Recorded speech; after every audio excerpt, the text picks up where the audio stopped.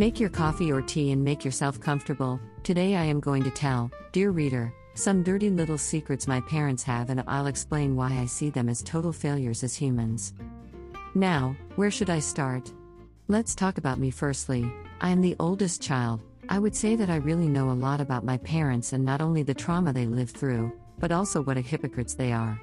My family is Christian, and I don't mean that we go to the church on Christmas. We go to church every Sunday, and not so long ago we had to go also in the week, but thankfully the bats saved me, and so I am considering praying to them now.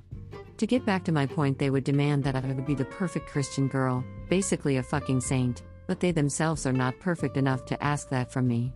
Now you are for sure wondering why, so let's get to it. I was probably in 5th or 6th grade when this happened. My siblings were looking for something and they wanted to take a look to one of the shelves, but Mom stopped them. I was always really curious and always loved mysteries, so naturally when nobody was in the house I quickly looked there. Who would have resisted? I don't know how I could say this with elegance, so I guess I am just going to say it. I found condoms. I probably don't have to tell you that because of their religion that they push down my throat, it is a serious sin to use any kind of contraception like that. I knew what it was, but back then I just forgot about it and didn't really make any assumptions. When I was a little older, I was looking for something in the bathroom, and I found ovulation tests.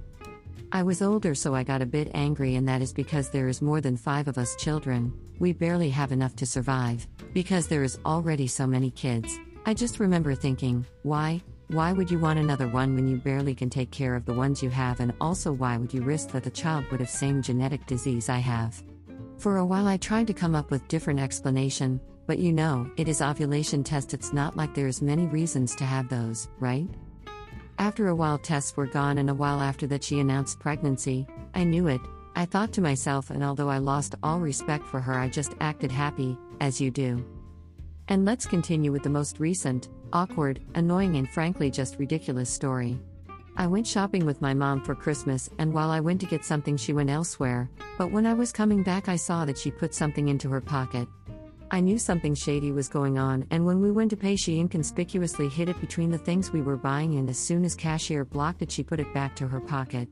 I think she really thought I wouldn't see. I just hope I don't have her naivety.